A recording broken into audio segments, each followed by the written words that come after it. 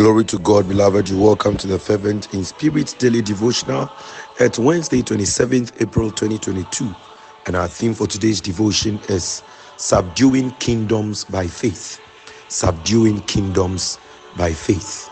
Hebrews 11:33a, who through faith subdued kingdoms. Hebrews 11 presents a historic account of seemingly insurmountable challenges that mortals were able to overcome by faith. Today's text focuses sharply on those who through faith subdued kingdoms.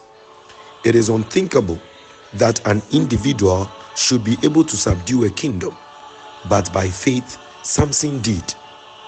What facts say is impossible, faith can make possible. Faith relies on God, and it is impossible that anything will ever be too hard for him to do. It is time to tap into the supernatural power of God to reverse any undesirable trend in your life. In spite of what the facts are saying, you can subdue any projections from the kingdom of the devil by faith. Beloved, what have you learned from today's devotion? Kindly share with me. Shall we pray? Dear Lord, please increase our faith in order that we will be able to see the invisible and achieve the impossible in the mighty name of Jesus. Beloved, may the Lord bless you and keep you on the right path. This is your brother, Reverend Naughty.